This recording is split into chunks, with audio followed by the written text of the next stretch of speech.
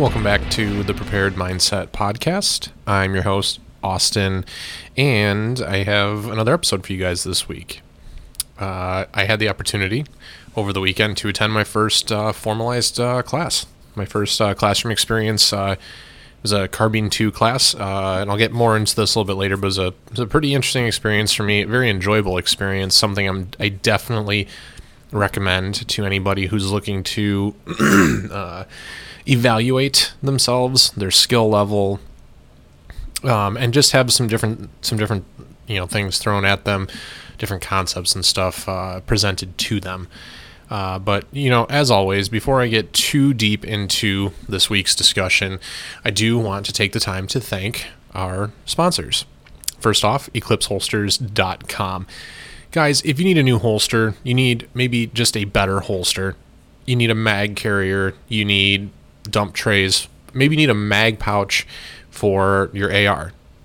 They got you covered, all right? And we definitely had some guys this weekend who could have benefited in class from having an Eclipse Holsters mag pouch for their AR. They do in the waistband, out the waistband, whatever you guys need, colors, prints, styles, whatever it is, all right, they got you covered. And if it's not something they have on the site, reach out to Justin or team. They're going to take great care of you. All right. If you use our code prepared15, they're even going to knock off 15% from your order total. And if you spend over $60, you're going to get free shipping. And it gets better. All right. I know it sounds like you can't really get any better. 15% off, free shipping, whatever. They guarantee that they're going to have your order out in the mail to you in 3 business days or less. That's a start to finish custom built holster for your specific firearm, built to your specific design choices, in the mail in under 3 days. And I know the holsters are over $60, so you're going to get free shipping. And if you use our code prepared15, it's going to save you 15% off.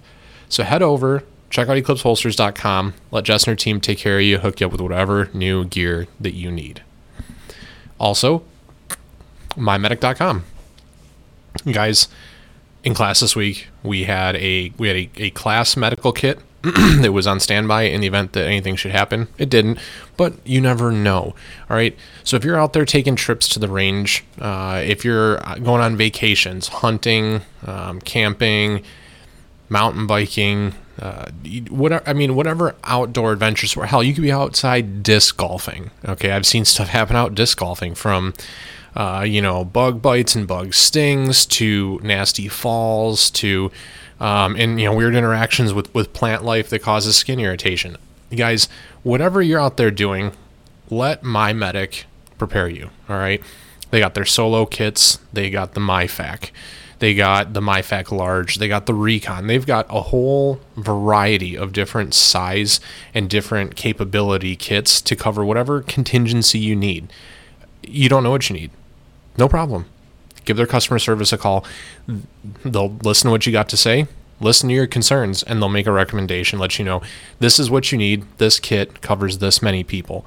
Okay, maybe you only need 2 or 3 of you. Maybe you're just a small family with 1 kid. Maybe the regular MyFac is enough. Hey, maybe you got a bigger family. You got 2, 3 kids. Maybe you need the MyFac Large. Maybe you're trying to get a whole group covered. Maybe you need more.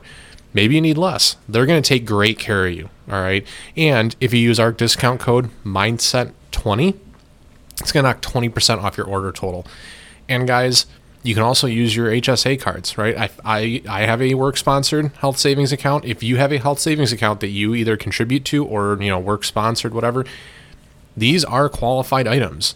These medical kits are covered, so it doesn't have to come straight out of your pocket. It can come out of that HSA that you might not use very often. The money's just sitting there. Put it to a good use. Head over to mymedic.com, use our discount code MINDSET20 to save 20% and pick up a medical kit for yourself and your family today. Also, you can head over to our Facebook page, we're the Prepared Mindset Podcast on Facebook. You can head over to our offers section. MyMedic is an affiliate partner with us. If you purchase through our link, you can still use the Mindset20 discount link, or discount code, I should say. You'll still save 20% on your order. You can still use your HSA card. You'll just kick a small piece of whatever you're spending over to the Prepared Mindset and our continued efforts here to bring you guys great new content on a regular basis. And, our undying gratitude and appreciation. But I digress. Let's get into it. All right. Like I said, this was this past weekend. I had the opportunity to take my first class. All right. It was the Carbine 2 course presented at a facility called Ann Arbor Arms, and that's in Ann Arbor, Michigan. So it took me, it was approximately an hour drive for me. I definitely was out of the 8 students in the class, I definitely drove the furthest. I was okay with it. When I got there, I checked out the facilities. Outstanding. Top-notch everything. Very, very clean facilities. Very well lit. Very well ventilated.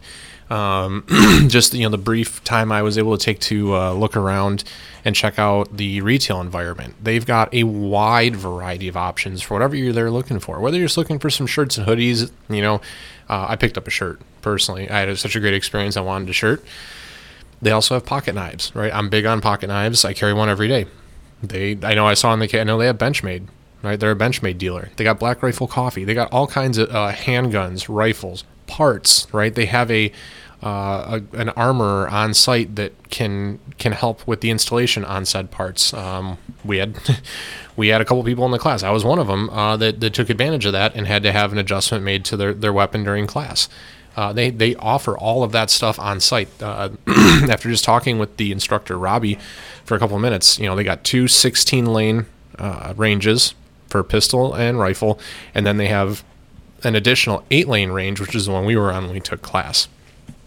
Looking at the facilities, they have, an upstairs classroom for CPL courses. The bathrooms, I know it's a small detail for a lot of us, but very, very clean. Very clean. I had an awesome experience there. I'll definitely be returning. I don't have a bad thing to say. It was an awesome experience. And it wasn't something where I walked in, I felt intimidated or felt like I was putting myself in an awkward situation in a class. And I like to think I have a fair amount of time shooting, but nothing in a formalized instructional situation like this. So it really put me at ease. Robbie, the lead instructor, the head instructor at Ann Arbor Arms, was a great guy. Did a really, really good job with the class. So just walk you guys through how it went for me. I had a great time. We started off, we did a safety brief. If you guys have never been to a course, it's pretty standard to go through a safety brief, and that is not so much because I think people don't know, but it's just to make sure everybody understands the procedures, because it could change, right? Range to range, place to place, how they want to handle things, what they want you to do or maybe not do, and then obviously where they keep the medical kit, right? In the event that you need it, it's probably pretty important to know, or to have everybody on site know, hey, this is where you need to run and grab the medical kit if something happens. This is what you need to say when you call 911, because I'm sure most of us have never had to call in a gunshot or an accident or something before. So we started off with a safety brief. We introduced ourselves to each other, kind of just let everybody know a little bit about ourselves. We had a pretty wide variety of I don't want to say talent levels, I'll say experience levels, ranging from guys who had just taken the Carbine 1 course up to some gentlemen that were veterans, Army veterans, some new shooters, some people have been shooting for a while. So it kind of helped, right, to kind of spread things out a bit, and everyone was able to kind of stay on the same, I guess, plane, the same level throughout the class. We didn't have anybody that was, straggling real bad. We didn't have anybody who was hanging behind or anything like that. So that was nice, and we kept a pretty good pace going throughout the day. Once we got to the safety brief, we loaded up. We went over. We talked about how we were going to run the range for the day, hot range, so safety's on. Shouldn't really be messing with your weapon unless you're on the line, getting ready to run the drill. We kind of split it. We did, just because, space restrictions, we don't want brass flying in each other's faces and everything, so we did 4 at a time. And the nice part with that, too, is that when you're doing half and half like that, it gives you the opportunity, one, to participate, but then when you're off the line, you can observe what other guys are doing.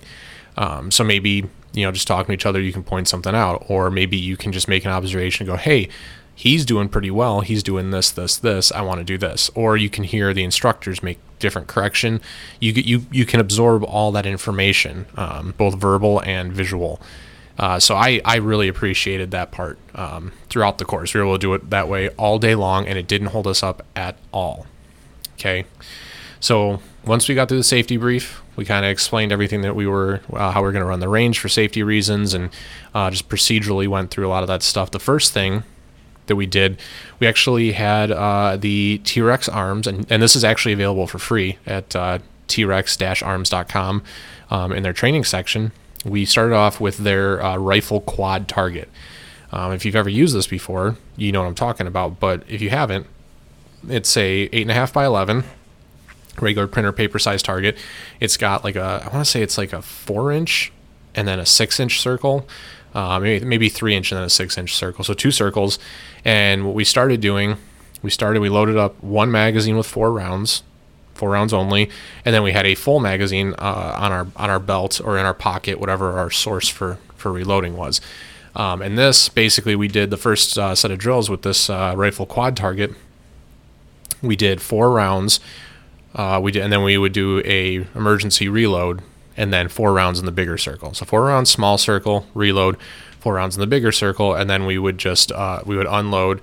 We would put more rounds back into the empty magazine, and we repped that a couple times. And we did that at the we started at the 5 yards, backed up to 7, 10, 12, 15 yards. And what we were doing during this time was Robbie helping us understand our offset. Okay. And when I say offset, think about your scope. There's a couple guys running magnified optics, and then or your red dot. A couple of us, myself included, running just red dot optics. You think about the bore of your barrel as a straight line, and then what your offset is, how high above that is the line of sight for your optic. So understanding that at 5 yards, you're going to have to put that red dot a decent distance above that small circle when you pull the trigger to get those rounds to hit the center of the circle. Understanding what that looks like, understanding how you need to make that work at some varying distances, right? So we started with that. We did, like I said, we did the 4 reload 4 drill.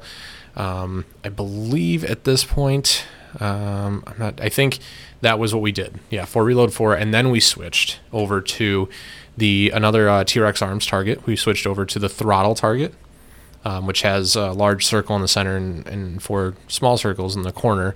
And same kind of concept. It was ready up drills. What I mean by ready up is just 1 round from either a low ready with the barrel at like a 45 degree downward, or high ready with the barrel at an upward 45 degree in the stock or brace if you're running an AR pistol under your elbow, right? And just, again, 5 yards, 7 yards, 10, 12, 15 yards. And as we got further out, we would go from the small circles to the larger circle in the center. And again, understanding our offset, but also now taking it a step further. Now we're working on picking up that sight picture, working on that sight alignment, and adding that, I don't want to even say stress, but adding that just like that a little bit of factor of time in it, because you want to pick up that picture as quickly as you can and pull that trigger. And by the way, during all this, obviously, observing good safety practices and flipping that safety lever from safe to fire back to safe, and when you bring the gun back down. Okay. Once we worked through that, and we all had an opportunity to do that probably, I want to say probably 5 reps per yardage. So 5 reps at 5 yards, 5 reps at 7, so on. And then we started working movement. Okay. At that point, we had pretty well, verified that nobody had any crazy issues with their zero on their optic. Most of the issues we were running into were either something, I think I made a couple click adjustment on mine just to bring it up a little bit. I just changed the mount, I have recently changed the mount on my red dot and not had a chance to fully zero it. I got it close, but I think I just made a small adjustment. I was fine. But once we got through these 2 drills, then we started talking about some movement. We covered 90-degree turns. The big thing with this is how you do, not so much the footwork. The footwork's important, right? But how to safely and properly do a 90-degree turn either to your right or to your left. Prioritizing things like, hey, your head should be the first thing that moves. You need to positively ID that target. You need to spot that target before you do anything else. So it was, spot the target. Here's your footwork, right, left, or left, right, depending on which way you're turning. As you're bringing the gun up, you engage that safety selector, and then 1 round. Okay. And again, we got to do that probably 5 times, I think, per direction. And then we did 180-degree turns to both directions. And that was a bit more difficult, just because obviously of the limitations, right? With your neck, you can only turn your neck so far. So you kind of really got to work a little bit harder to get your head around, spot that target, understand your footwork so you're not taking extra steps, or even, or even just tripping over your own feet to go ahead and get squared up to that target. And while you're making these turns, not flagging the guys that are on either side of you. So that it's less about speed and it's a lot more about safety, which I think is important, because I think in the current gun culture, if you look at stuff you find on like Instagram and stuff you find on YouTube, the prevailing priority is usually speed, which is fine. That it's all well and good in the safety of your own home, in the safety of your own range, when you're dry firing, when you're live firing, there's nobody around. That's fine. However, one of the things that Robbie stressed, and Robbie is a former law enforcement, former SWAT officer, was how to do this safely and reference different situations where this would be important. Whether you're in a house, whether you're on the range with other people, whether you're in a house with other people, knowing how to safely manipulate that firearm is extremely important. Okay, and then the next drill we moved on to at that point was he discussed with us forward and backward movement, walking towards the target, and he would do a call out, target or threat, and you would bring the gun up from your low ready, 1 shot on target, and then hit that safety switch and come back down, but you'd continue moving the whole time. He talked a lot about how to move, right? Roll step, basically get your toes up. At this point, we already had a couple 100 rounds of spent brass on the ground, and if you're not walking correctly, if you're not paying attention, it's very easy to come down on 3 or 4 casings and lose your footing. Just like when you're inside, you could be on some uneven terrain, rough terrain. You could be in a house or something where you don't know what you're stepping on. I mean, guys, you got kids. I don't even have kids. I have now 2 dogs. We got another dog over the weekend while I was at class. The wife went and got a dog. I've stepped on dog toys before and slid across the floor and accidentally done the splits. Aside from the obvious pain to the buddies, think about what would happen in that kind of scenario with a firearm, right? So it's important to understand how to move forward and backwards. So going forward, you get your toes up, you roll down, you roll through that step to kind of roll over any kind of obstructions. And then moving backwards, you roll down onto your heel. You don't keep all of your weight on the heel of your foot. You want to keep it forward. And this is something I actually I did pretty well. I excelled at. This is very similar to what I had taught my students when teaching marching band. Any of you listening that have been in marching band, whether it was high school, college, perhaps you marched drum corps or winter drumline, the WGI circuit. That's marching, right? You get your toes up as you're marching forward, and you get off your heels as you're going backward. So that does avoid things like slipping and tripping. However, it also does, if you understand how this works, is it helps you keep your weight forward, right? If you're moving backward, you're keeping your feet off your heels, then your weight must be on, keeping your weight off your heels, keeping your weight forward, it must be on the front of your feet. This also helps you lean into the gun while you're engaging that target. Because if you're just standing upright, even just standing still, right? If you're standing upright and not leaning into that gun, even a soft shooting gun like a 5.56 is enough to stand you up after a couple of rounds. And that was something that we addressed in class as well. We had a couple guys that really needed to address their posture and how they were leaning into the gun, getting up on the gun, and managing that recoil. So we covered forward movement, covered backward movement. And then once we got past that, we took a break and we kind of reorganized a little bit. At this point, we had the opportunity to do some box drills using some cones, and I think we had 4 targets set up. And at this point, we started doing things like switching to left shoulder or left hand. You can either switch over, put your left hand on the trigger and safety controls, and your right hand as a support hand, or you could, I'd never heard it called this before, but Robbie called it bumping over to your left shoulder. And what this basically means is as you're shooting a rifle with your right hand on the pistol grip and your left hand on the hand stop or vertical grip or barrel, right? All you do is move that stock from your right shoulder over to your left shoulder. And that way it's a skill, it's a tool to shoot around obstacles. Okay. And it takes a second to transition, whether you're switching hands or just bumping over. And what really takes a minute is getting your eyes to work correctly behind that optic, whether you're using your left eye and your right eye dominant, or you're getting your right eye behind that optic and you just got to lean over. There's definitely a learning curve to that. And I've worked on shoulder transition stuff before.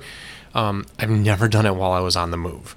And this box drill, the couple box drills that we did, really highlighted how much difficulty movement adds to it. And it's not like you're running during this either. But you're shooting, you're moving, target transition, you're using your non-dominant eye with your non-dominant hand, and between targets, right, you're switching your safety selector, off and on. Which, if you've not practiced with your non-dominant hand on your standard AR rifle, that's designed to be used with your right thumb. Obviously, you switch hands, then you can no longer access it with your dominant. It would be your left thumb. You have to bring the left thumb over onto the same side as your index finger and kind of contort and cock your wrist and get to it, or try and flip it with your index finger, which then takes it off the trigger.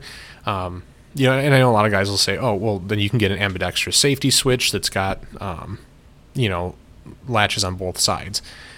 You can. I run mil-spec lowers, so I don't have anything super fancy like that.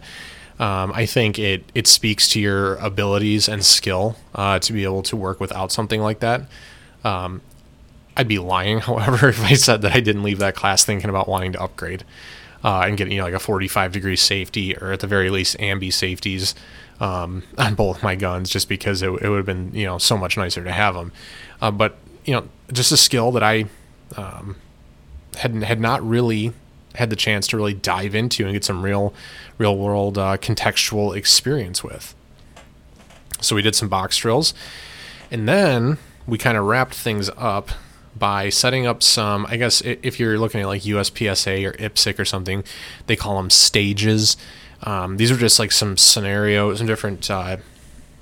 some different stages, okay, that you had to execute a certain number of tasks or something while you're moving and shooting.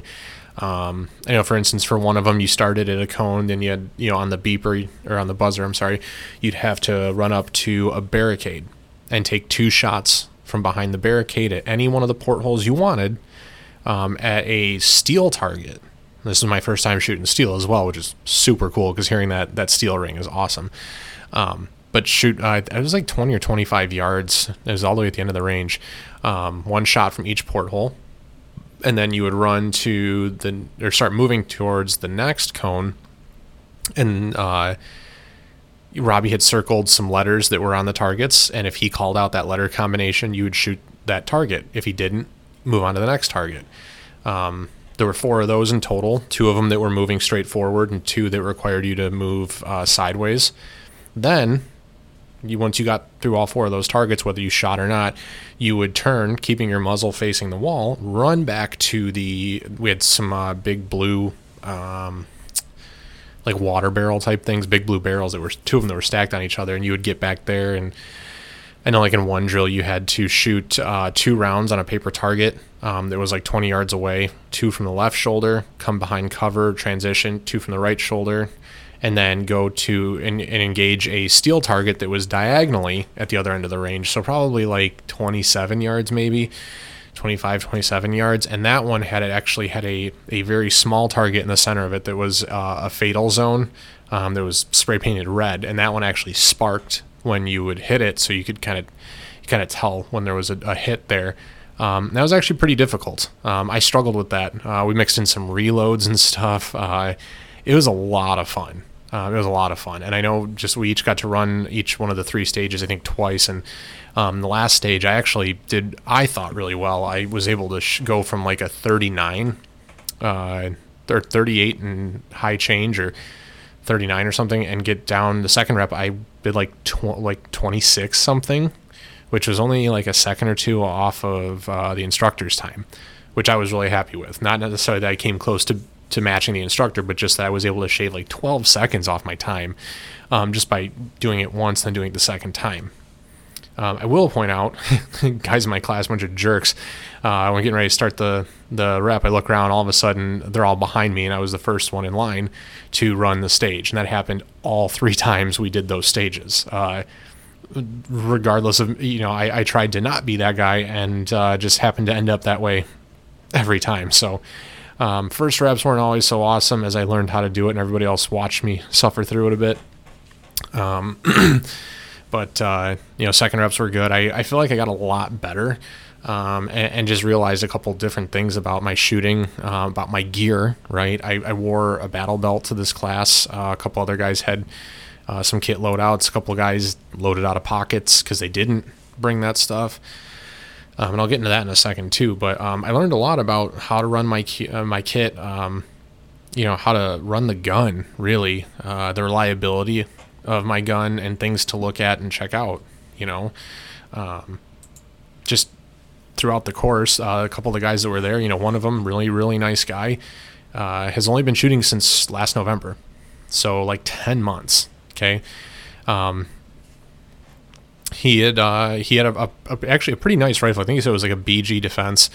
He was having some issues with it. He ran a can, and those first couple drills we were working on, he was doing okay, but because he was running a can, and then the over-gassing you get running suppressed, the bolt was cycling too fast, and it was causing a lot of problems where it was catching or capturing the spent brass, right, which is a failure to eject, and then it was causing cycling issues. So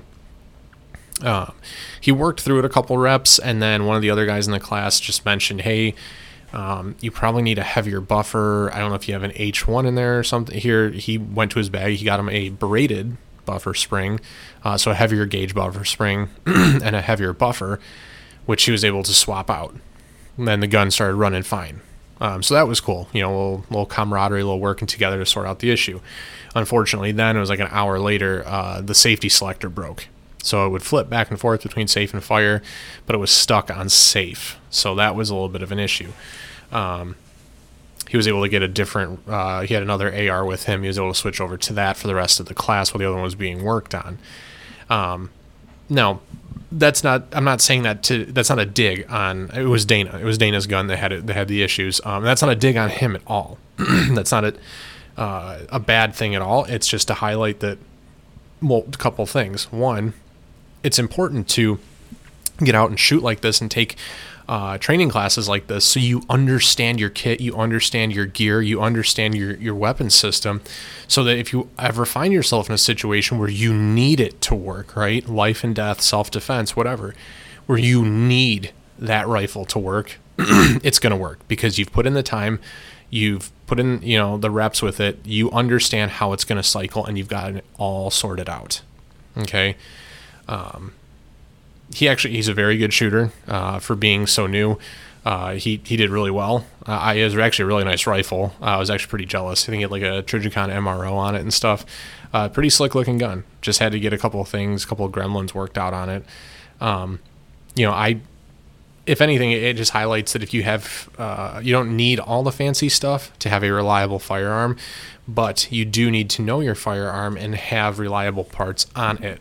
My gun that I ran for this class was my 11.5 inch AR pistol, which started life as a 10.5 inch Palmetto State Armories build, actually. I bought everything originally straight from Palmetto State Armory. And I know there's a lot of like mixed opinions out there on PSA, just because they're like the wholesale bargain outlet that a lot of guys go to get their first AR, to get their first AR pistol and stuff.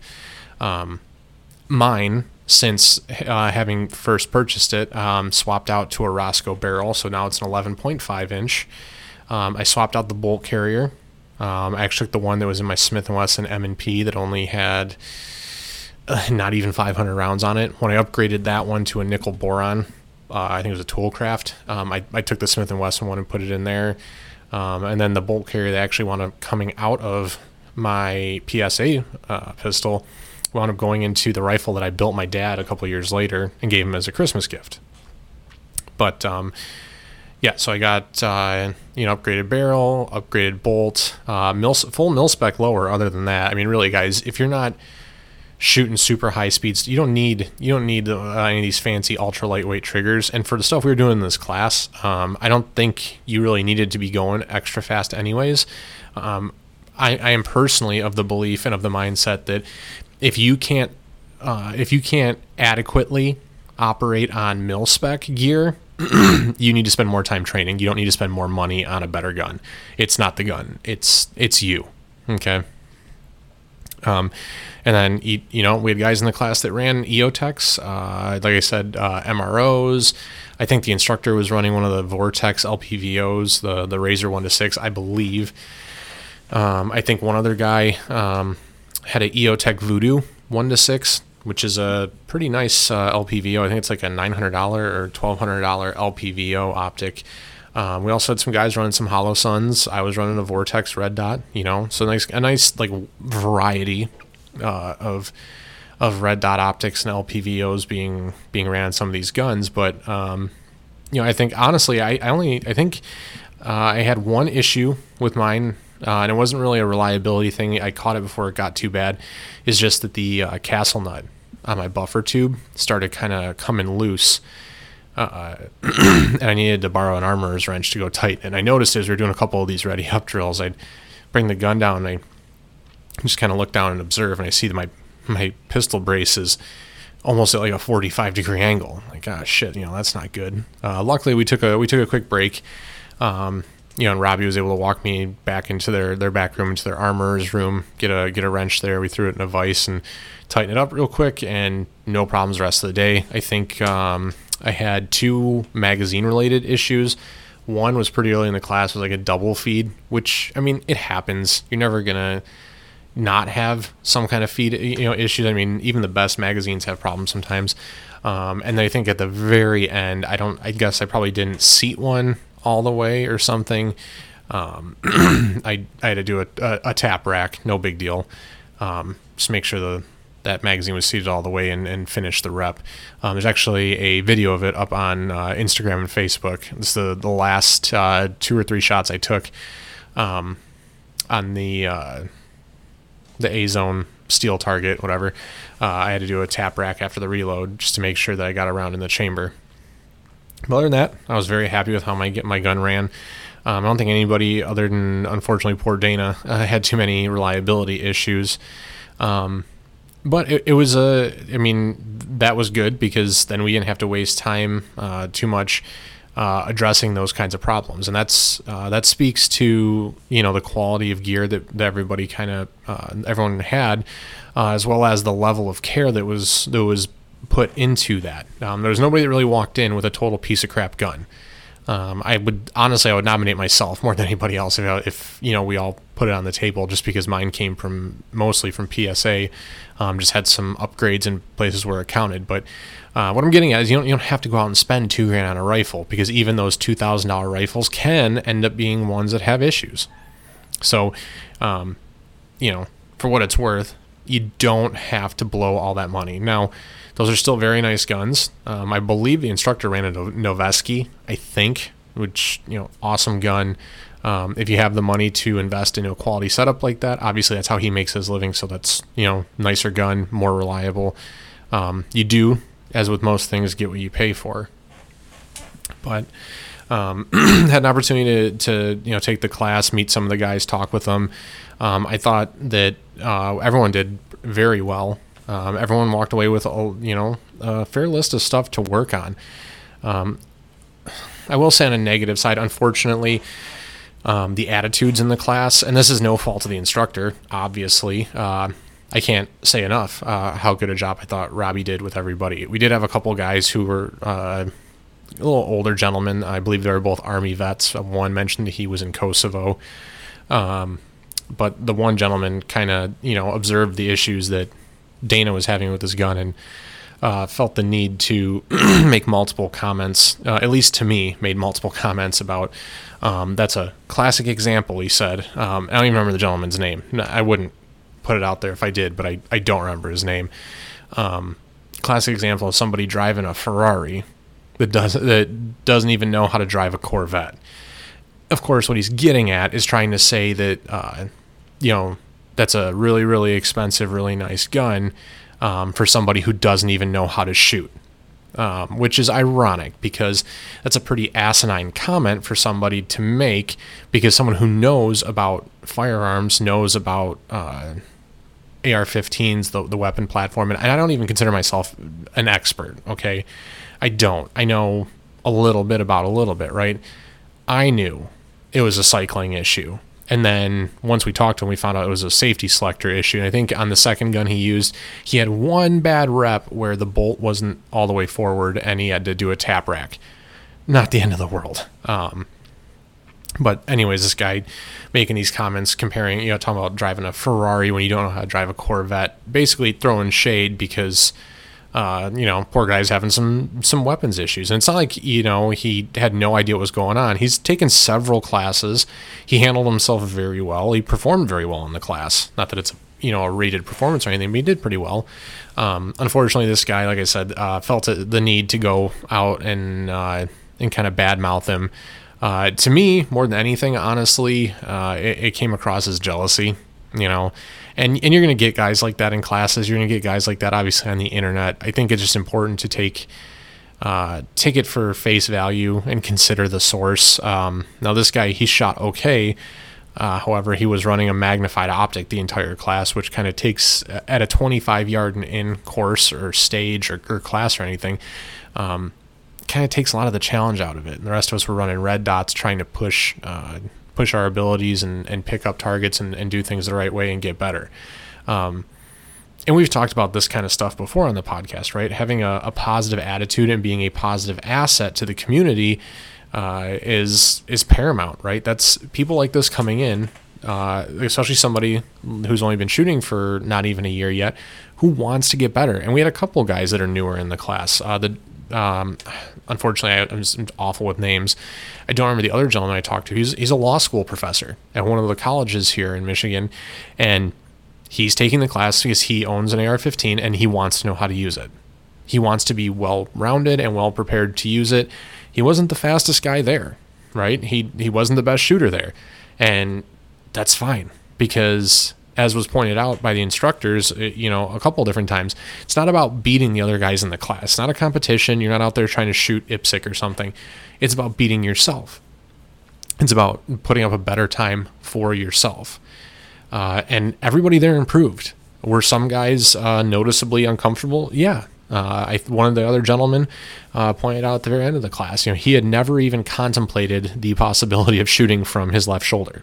Bumping over to the left or switching hands and using that as a way to shoot around obstacles or, barricades or cover or something. That was totally new to him. And for some of the guys, you can just tell they were visibly uncomfortable. And that's good, because once you get to that deliberate point of being in a state of discomfort, deliberate discomfort's where we start to get better. That's when we start to improve. We leave our comfort zone. Otherwise, it's basically just a really, really expensive range session if you're coming there to do just the things that you're comfortable doing and you don't get any better. Now, there is value in repetition. I'm not going to say that that's not a thing. But then why come to a class like this if you're only going to work on those things, right? So, like I said, a good range of skills. couple of weird attitude things that happened throughout the day that, again, not a reflection of all of the staff, the facilities, the class, the experience. Just one guy who by the way, came in only with his concealed carry pistol and had to borrow a buddy's AR rifle to even complete the class. So when you look at all the pieces to that, when you understand that it wasn't a failure of the shooter, a failure of the individual, it was a failure of the weapon system. And not even a failure, it's just some tweaking and some fine tuning coming from the one guy in the class who didn't even have his own rifle to bring. You can just tell it's a jealousy thing, and hey, Dana's got some nice stuff. He had some nice kit. He was well prepared for class, and this guy even made some comments to him about, oh, look at all that stuff you got on. Well, you know what? He didn't struggle to do reloads out of his pockets. A couple guys, because they didn't have mag pouches, were checking this butt pocket, that butt pocket, cargo pockets, trying to find where they stuck their last full magazine to do a reload. Prepared for class. It's good to have that stuff when you need it, right? Did we need a medical kit today? Did we need a medical kit during the class on Sunday? No, we didn't. However, myself, the instructor, Robbie, and Dana, who the three guys in the class that were wearing battle belts, were all carrying medical kits on our belt, and we still had an additional full-size medical trauma kit, behind the line that was there if we should need it, right? So just because you don't you think that something is necessary doesn't mean you shouldn't have it around or be prepared with that extra kind of kit and equipment. I can guarantee you that those of us that had a little bit more kit actually ended up doing a little bit better. There's just you less to worry about. You know where your reload source is coming from every time. You don't have to think, which pocket is it? What am I doing here? Hey, that's where my mag pouch is. That's where I'm going every time I need to do a reload, whether it's administrative, because we worked on that a couple times, administrative or tactical reloads, which is something that I think everybody should address in your personal practice. It's something that I hadn't done a ton of and wasn't super great at, but I had an opportunity again to do several reps of it and work on it. Not only working on picking up the spare mag and swapping them, but also manipulating the firearm in a safe way. Okay, you keep the firearm down range. This is how you swap them out. Keeping that firearm down range, this is how you stow your magazine. Okay, safety was a huge part of this class, and wherever you go, right, safety should be a huge part of the class, not only for you but for everyone else around you. And then you take these good habits with you, and when you're applying these skills in context, these skills stick. Okay, and it's not to rag on anybody who doesn't think that you should manipulate the safety switch when you're doing administrative tasks, but you definitely should, because unlike Glocks, AR platform rifles are not drop safe. If you leave that weapon on fire and you drop it, you very well could have a negligent discharge. Or if you're transitioning, say you're transitioning your rifle to the side to go to your sidearm or something, you could have a negligent discharge if it catches on a piece of gear or something. A loose piece of molly webbing or sling strap or something gets in that trigger guard, negligent discharge.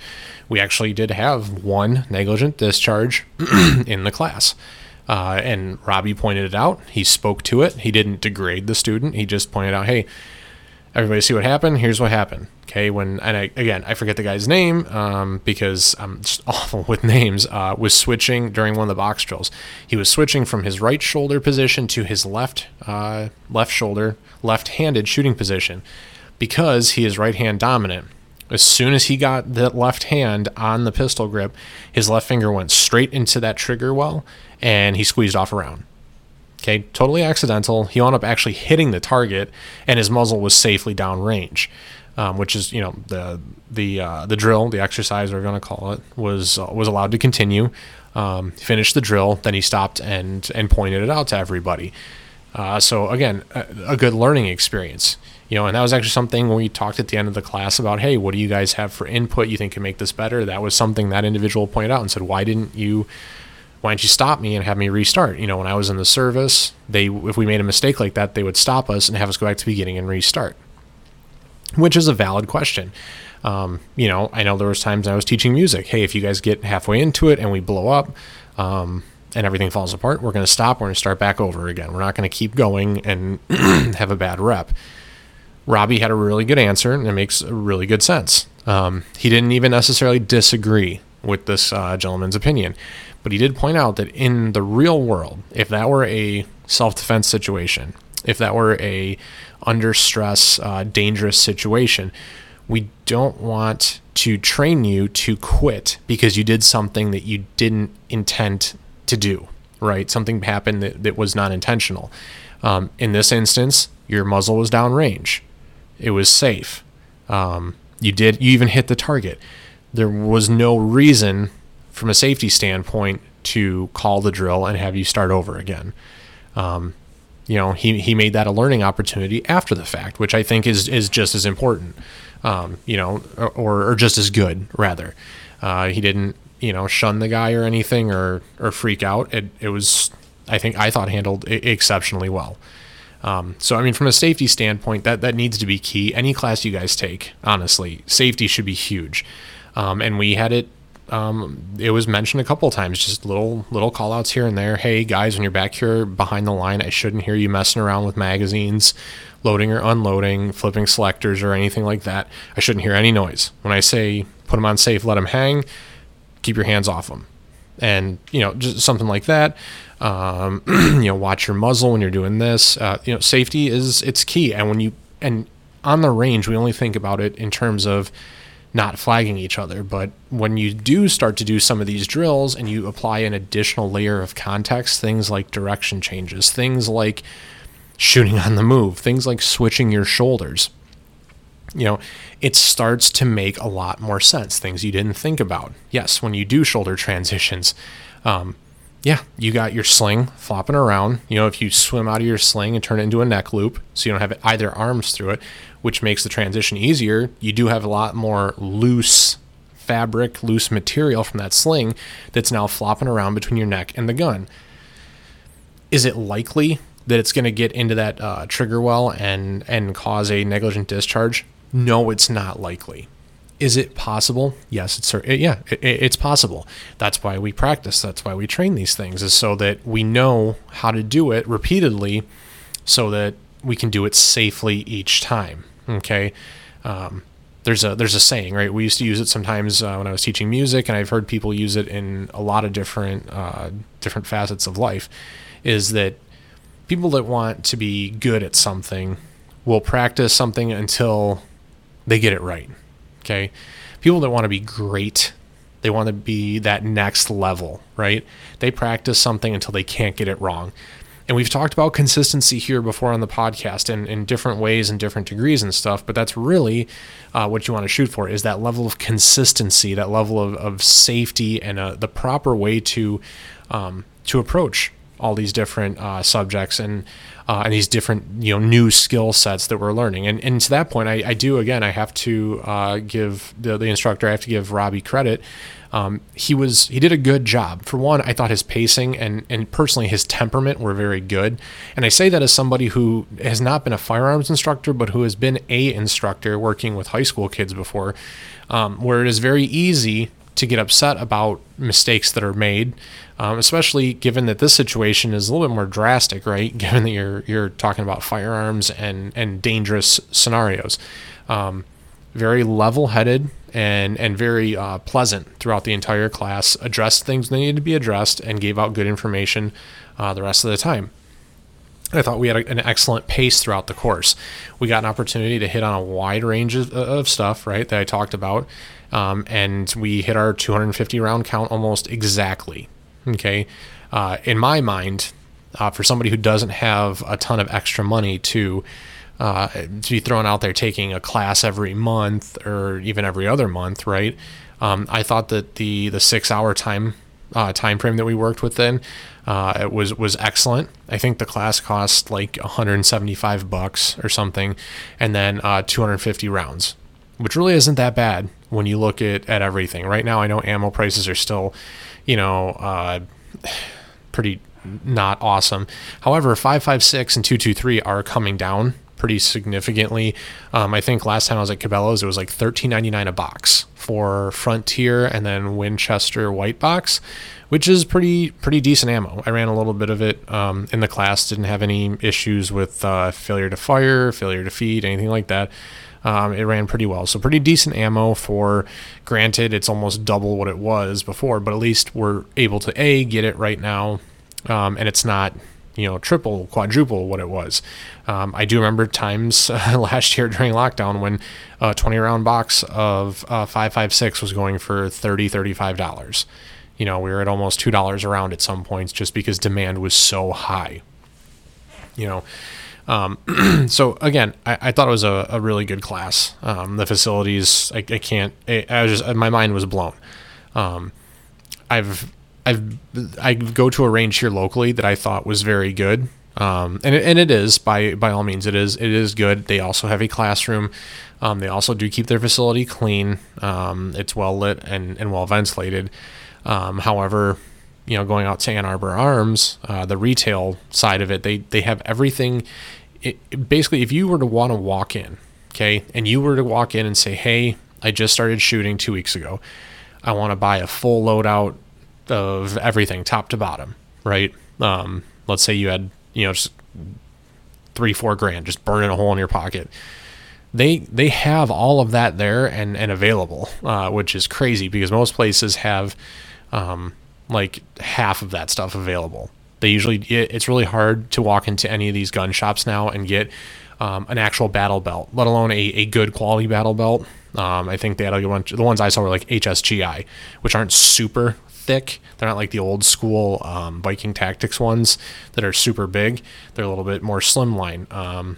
They actually had a lot of handguns in stock, which right now, guys, I mean, it sucks. It's hard out there to find handguns that you're looking for. In fact, I called a buddy after this class because he's looking for the Shield Plus and the Shield L. I think it's called the Shield L Plus, the one with the longer slide. They actually have those in stock there. They got a wide variety of rifles and parts, like I said, knives and cases. There's all kinds of stuff. Just a great facility with a really good instructional staff. Robbie did a really good job and has been very personable. I've been in contact with him basically on a regular basis since class let out. We've been talking about some stuff, and my hope is that within the next couple weeks here, just with scheduling and now that everything's out of lockdown, it seems like you got plans all weekend, every weekend. I know I got stuff this weekend already planned. I got stuff September 11th weekend. I'm like triple booked and things, and but I do want to set it and try and get back out to Ann Arbor Arms to do an episode of the pod with Robbie and maybe a couple of his colleagues out there at Ann Arbor Arms and talk about what they've been through and their experiences and what they're really trying to do. From everything I've heard, now that COVID has sort of subsided, they are really embracing the curriculum side of the house and wanting to expand into classes like Carbine 2 and beyond, right? To be able to offer those kinds of resources and opportunities, right, to those of us that are past the beginner level. Because like I said, this is my first class, right? I did not take their Carbine 1 class. I didn't take a Carbine 1 class anywhere. And that was actually one of the things I was apprehensive about, if I'm being completely honest. Some training companies or training facilities will insist that you take their Carbine 1 or Handgun 1, depending, or Gunfighter 1. They will insist that you take their number 1 class and then take your number 2. Full disclosure, honestly, I was not going to take the class if they were going to make me take the Carbine 1.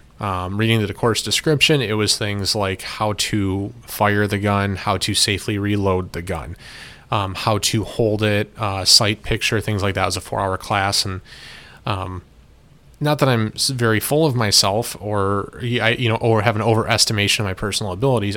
I know what I've done. I know what I'm capable of doing and where my skill level is at. So, just wanting to know and genuinely being interested in the class, I reached out to Robbie on social media and introduced myself, let him know I was looking at taking the class, and said, hey, I've never taken your Carbine 1 course before. I don't know if that's a requirement or not. I would like to just take the Carbine 2. Can you check out some of the videos and things I have posted here on the podcast, Instagram, right? Can you take a look at what I'm doing?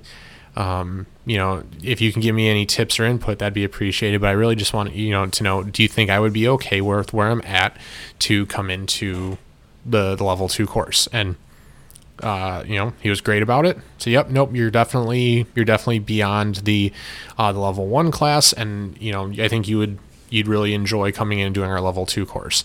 So I did. I went online, I enrolled, went out, took the course.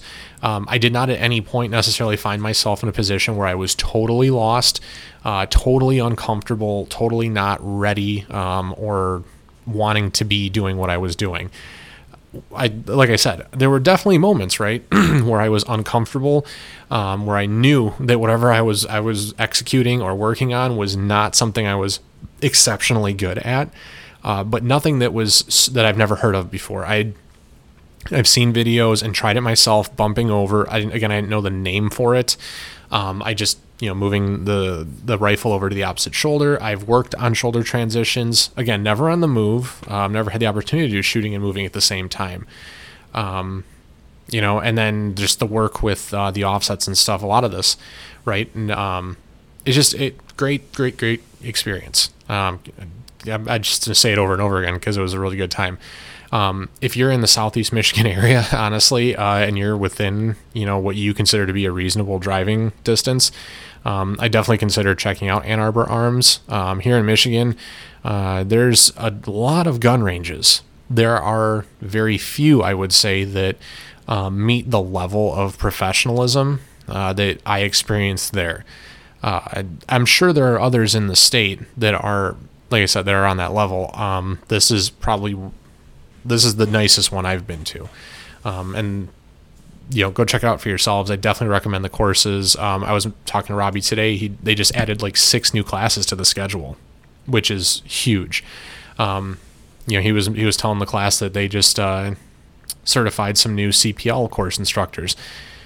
The nice thing about that is, they can offer more CPL classes, obviously, because they have more instructors. Given how many firearms have been sold during the pandemic, that's obviously a plus, right? Accessibility is necessary. But what it also does is it means that some of the higher level educators, or even just Robbie, right, who's the curriculum, the head of training and stuff there, the curriculum advisor, whatever you want to call him. I'm butchering these titles. It's a fucking joke here, but he has time to spend on classes like Carbine 2. I don't know if they're planning a Carbine 3 or a Gunfighter 1 or 2 class. They can look at more advanced concepts and different things that are going to attract more than just your beginning shooters, which I think that, again, now that we're having more people buy guns and look at the world in a different way, right, because of the events that have transpired in the past year with the riots and the civil unrest and all the other bullshit that's been going on, right?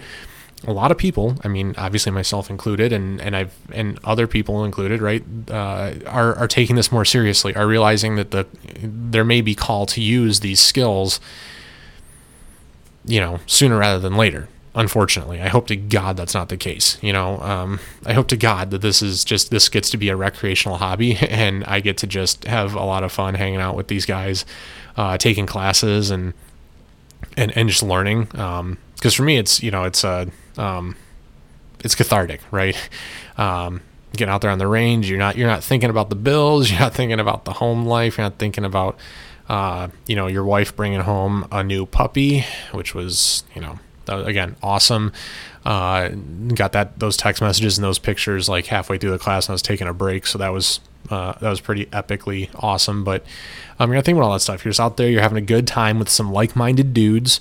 And if you're struggling to find people to connect with in this community, going to classes like this is a great way to network and a great way to make some new friends that you can bounce ideas off of, that you can just talk to. Things like, hey, did you see anything from, hey, did you see the new Glock that came out? Or, hey, I was thinking about picking up that SIG P320. Yours looked real slick. I really like the way that looked. Do you have any good experiences, bad experiences, or what kind of, what I mean? You connect with people so much easier than having to kind of go through your your Facebook friends list and kind of haphazardly reach out to people about going to the range, and then you take people to the range and you spend money and you spend ammo, and then it just gets to be this whole thing, and it's not great. But even if you don't go to Ann Arbor Arms, I suggest everybody get out and take a course. Now, like I said, you're in Southeast Michigan, you should definitely go check them out. They do host outside instructors too, so check their site, AnnArborArms.com. You can head over and look at their calendar, see what else they got going on there. They got all kinds of classes, all kinds of events and opportunities for you guys all to head out and take advantage of. On one note, I will just mention, if you're uncertain, right, with your first class or any class on what to bring, because I definitely was. Sometimes the sites, the class information, it's not complete. It doesn't give you a packing list of what to bring. Email the training facility, email the instructor, just ask. All right, I was able to figure it all out. We had a couple guys show up without slings, a couple guys that showed up without mag carriers that just made the experience not miserable, but you weren't able to get the best experience out of class that you could. Now both guys were able to purchase slings, I believe, from the range, and that's not really their goal, right, to sell you anything in addition to the class, but you got to have a sling, right? It's a carbine class, you can't run it without a sling. So if you're not sure what to bring, reach out and ask. Other than that, make sure you pack the night before, make sure you have everything you need. If you need some kit, buy some kit, all right? You need a mag carrier, EclipseHolsters.com. Prepared15 is our discount code. They'll take good care of you. You'll get whatever you need, all right? Get one, get two even. So you got two on your belt and one in the gun. You'll be good to go. You just toss the spare one in your back pocket, because you're going to need it once it's empty, right? So, but I digress. It was a great experience, and you should all go check it out. Guys, that is all that I have for you this week. I hope you enjoyed hearing about this. I've been thinking about it nonstop, so I'm definitely going to be working on a lot of this stuff, over the next couple of weeks until I have the opportunity to get back out to the course. I've had friends reach out to me about taking classes there, about what else they offer after seeing just the two videos of me kind of running around looking like a goober running through a couple of those drills. So that's all for now. You guys, make sure you get out there. Like we always say here, train hard and be prepared.